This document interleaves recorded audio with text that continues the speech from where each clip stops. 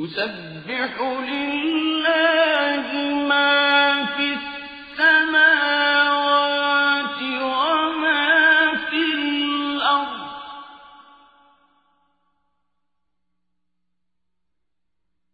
له الملك وله الحمد وهو على كل شيء قدير.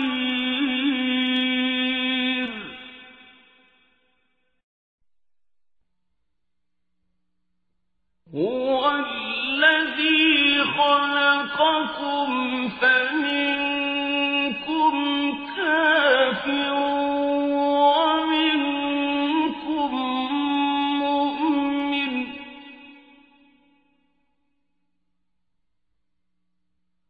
والله بما تعملون بصير.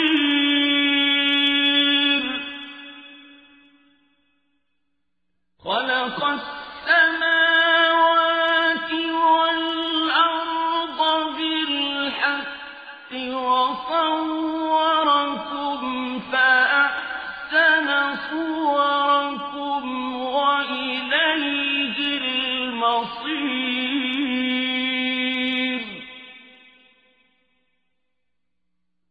يعلم ما في السماوات والأرض ويعلم ما تسرون وما تعلنون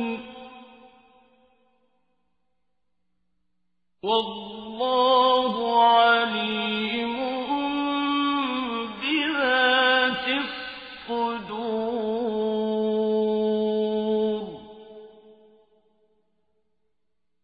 ألم يأتكم نبأ الذين كفروا من قبل فذاقوا وبال أمرهم ولهم عذاب أليم.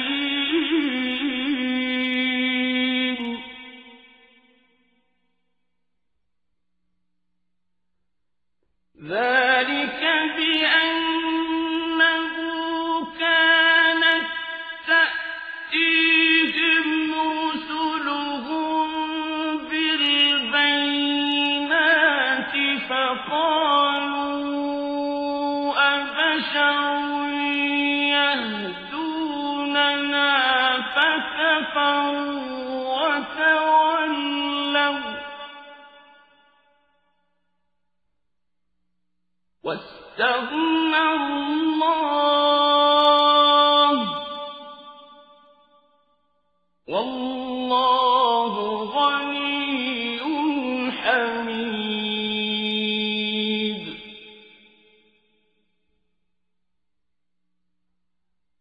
زعم الذين كفروا أن لن يبعثوا قل بلى وربي لتبعثن ثم لتنبؤن بما عملتم وذلك على الله يسير.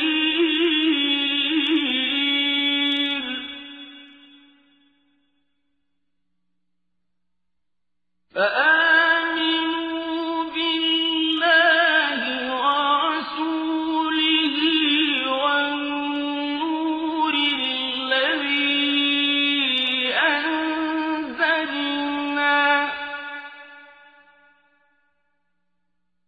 والله بما تعملون خبير.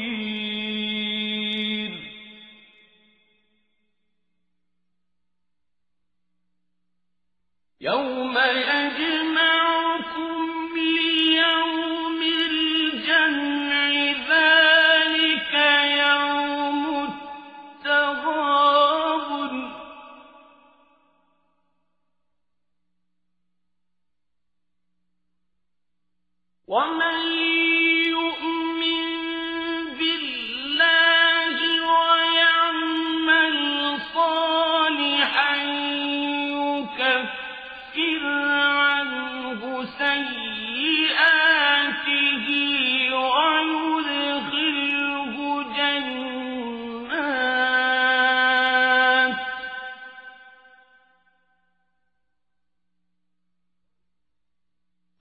وأدخله جنات تجري من تحتها الأنهار خالدين فيها أبدا ذلك الفوز العظيم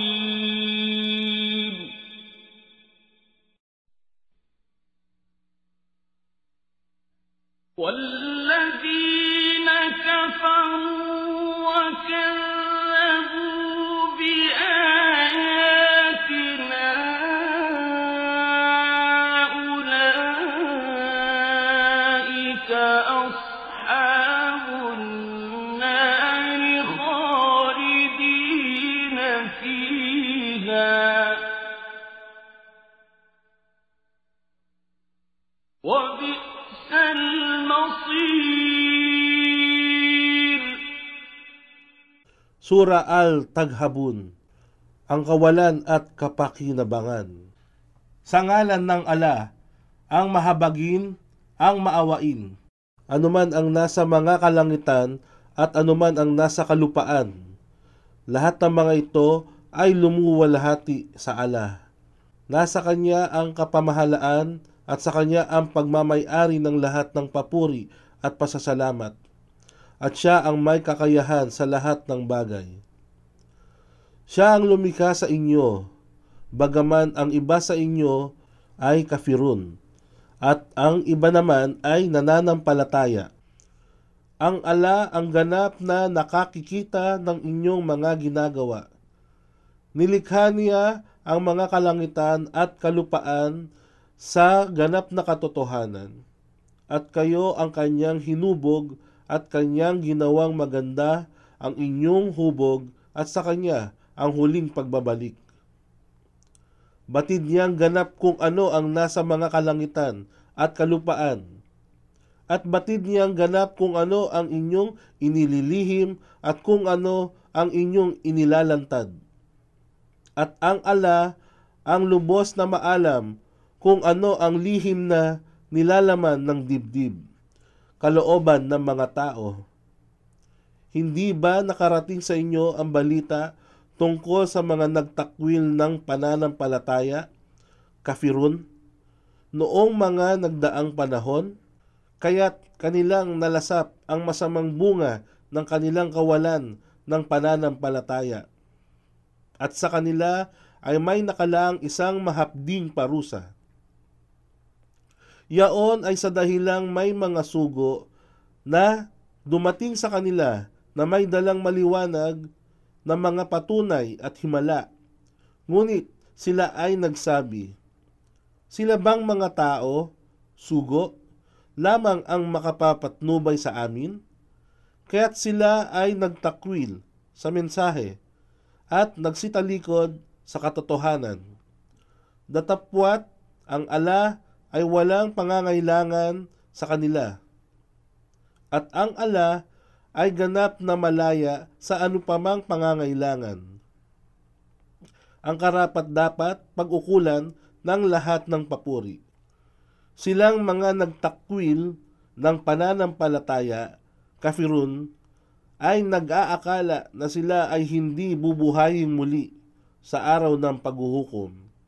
Sabihin mo, O Muhammad, ako ay sumusumpa sa aking Raab, Panginoon, na katiyakan kayo ay bubuhayin muli, at pagkaraan sa inyo ay ipagbibigay alam ang anumang inyong ginawa, at yaong ay sadyang napakadali sa Ala. Sa makatuwid, kayo ay manampalataya sa Ala at sa Kanyang sugo, at sa liwanag ng Quran na aming ipinahayag. At ang Ala ay ganap na nakaaalam kung ano ang inyong ginagawa. At tandaan, sa araw na kayo ay Kanyang pagsasama-samahin, sa araw ng pagtitipon, yaon ang araw ng taghabun. Taghabun. Ito ang isa sa pangalan ng paghuhukom sapagkat ang mga tao sa paraiso ay magwawagi laban sa mga tao ng impyerno. Walang kawalan at kapakinabangan ng higit sa pagpasok sa paraiso at pagpasok sa impyerno. At Tabari 23, versikulo 420. At sino man ang manalig sa ala at gumawa ng mga kabutihan, ang kanyang mga kasalanan ay papawiin niya at siya ay tatanggapin sa mga hardin ng paraiso, na sa mga ilalim nito ay may mga ilog na umaagos, at doon sila ay mananahan magpakailanman, at yaon ang dakilang tagumpay. Ngunit silang nagtakwil at nagpasinungaling sa aming ayat. Ito ay isang salita na wikang Arabic na kadalasan ay tumutukoy sa mga tanda, kapahayagan, batas, aral at babala na ipinahihiwatig ng ala sa tao upang magkaroon ng pagkakataon na mag-isip, unawain at magnilay-nilay sa lahat ng oras. Maraming mga palatandaan o tanda ang maaring makita sa ating mga sarili at maging sa kapaligiran na nagbibigay pahiwatig na mayroong isang makapangyarihang Diyos na dapat nating pag-ukulan ng pagsamba. Bukod sa mga tanda, mayroon ding mga aral at batas na isinalaysay sa atin upang maging pamantayan natin sa pagtahak sa landas ng buhay. Ang mga kapahayagan naman ay nauukol sa mga banal na kasulatan na ipinagkatiwala sa mga propeta at sugo upang magbigay patunay tungkol sa katotohanan ng pagkakaroon ng isang Diyos na siyang nagbigay buhay sa atin, kalakip ng tamang pamamaraan ng buhay upang sa gayon makamtan ng bawat tao ang magandang buhay pagkaraan ng kamatayan, at ang mga babala naman ay upang maiwasan ang anumang kapahamakan, hindi lamang sa makamundong buhay, kundi higit sa lahat ang walang hanggang hantungan ng impyerno. Sila ang mga taong mananahan sa apoy at mananatili roon magpakailanman, at tunay na yaon ay napakasamang hantungan.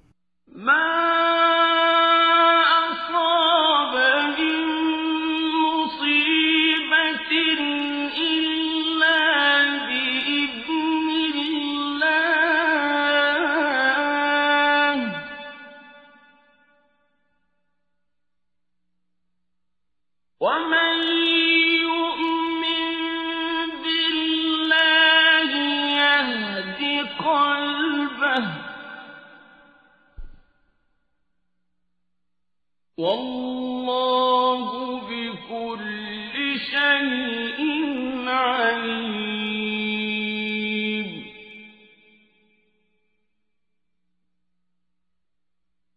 وأطيعوا الله وأطيعوا الرسول فإن توليتم فإنما على رسولنا البلاغ المبين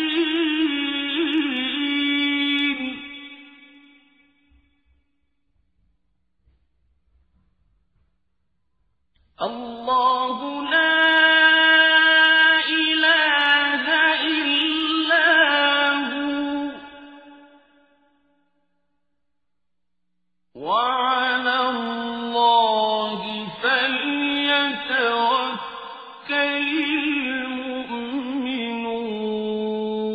المؤمنون يا أيها الذين آمنوا إن من أزواجكم وأولادكم عدوا لكم فاحذروهم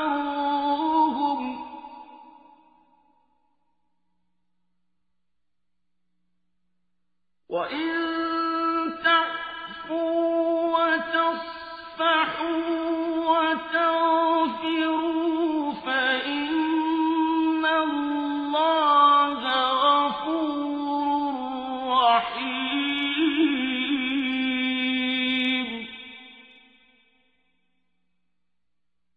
إنما أموالكم وأولادكم فتنة والله عنده أجر عظيم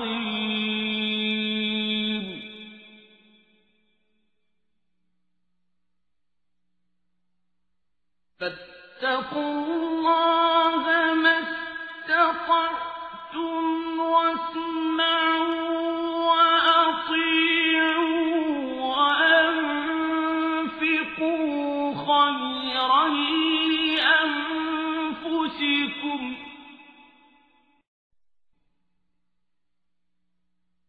ومن يوق شح نفسه فأولئك هم المفلحون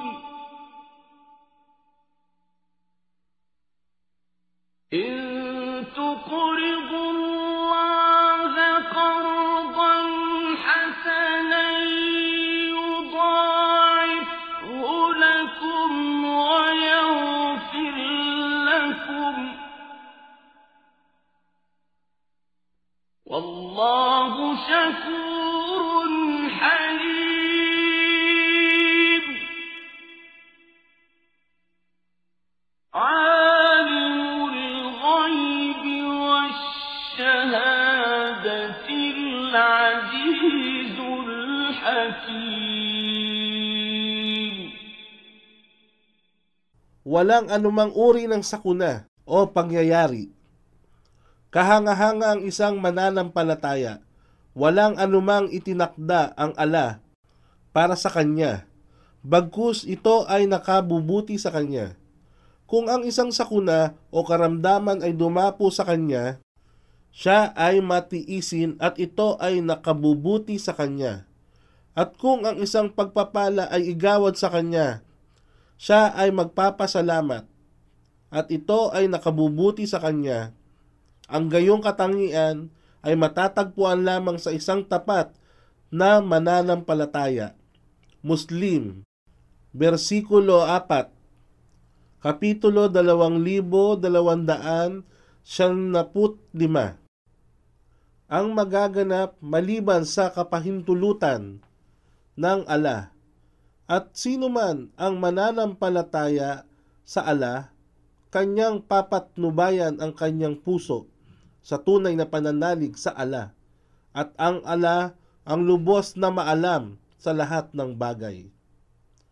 Kaya't maging masunurin sa ala at maging masunurin sa kanyang sugo, subalit kung kayo'y magsitalikod, ang tungkulin lamang ng aming sugo ay ipalaganap ang mensahe ng maliwanag sa inyo.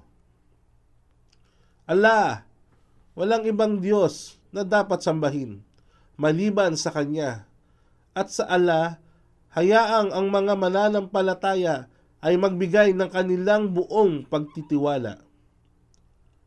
O kayong mananampalataya, katotohanan, sa inyong mga asawa at mga anak ay mayroon sa kanila na inyong mga kaaway, na pumipigil sa inyo sa pagsunod sa ala. Sa makatuwid, mag-ingat sa kanila. Ngunit kung sila ay inyong patawarin at bigyan ng pagpaparaya at pagtakpan ang kanilang mga kakulangan, katotohanan, ang ala ay lagi nang mapagpatawad ang maawain. Ang inyong mga kayamanan at mga anak ay mga pagsubok lamang. Subalit sa ala, nasa Kanya ang dakilang gantimpala, kaya't manatiling laging may takot sa ala nang higit sa anupaman. Laging makinig at sumunod at gumugol sa kawang gawa. Ito ay higit na mabuti para sa inyong sariling kapakanan. Sino man ang iniligtas ang sarili mula sa kasakiman, magkagayon sila ang magtatagumpay. Si Abu Hurairah ay nagsalaysay na sinabi ng sugo ng ala, kung kayo ay aking inuutosang gawin ang isang bagay, gawin ito ng higit na maayos, at kung kayo ay aking pinagbabawalan, ito ay dapat ninyong iwasan. Sahih Muslim, Volume 2, Hadith bilang 975. Kung kayo ay magpahiram sa ala ng isang magandang pautang, ito ay kanyang tutumbasan ng 2 ulit na gantimpala. At kayo ay kanyang patatawarin, at ang ala ay lagi nang handang kumilala ng mga gawang kabutihan. Siya ang mapagparaya. Siya ang lubos na maalam sa lahat ng bagay, na lingid man at hayag. Siya ang ganap na makapangyarihan, ang tigib ng karunungan.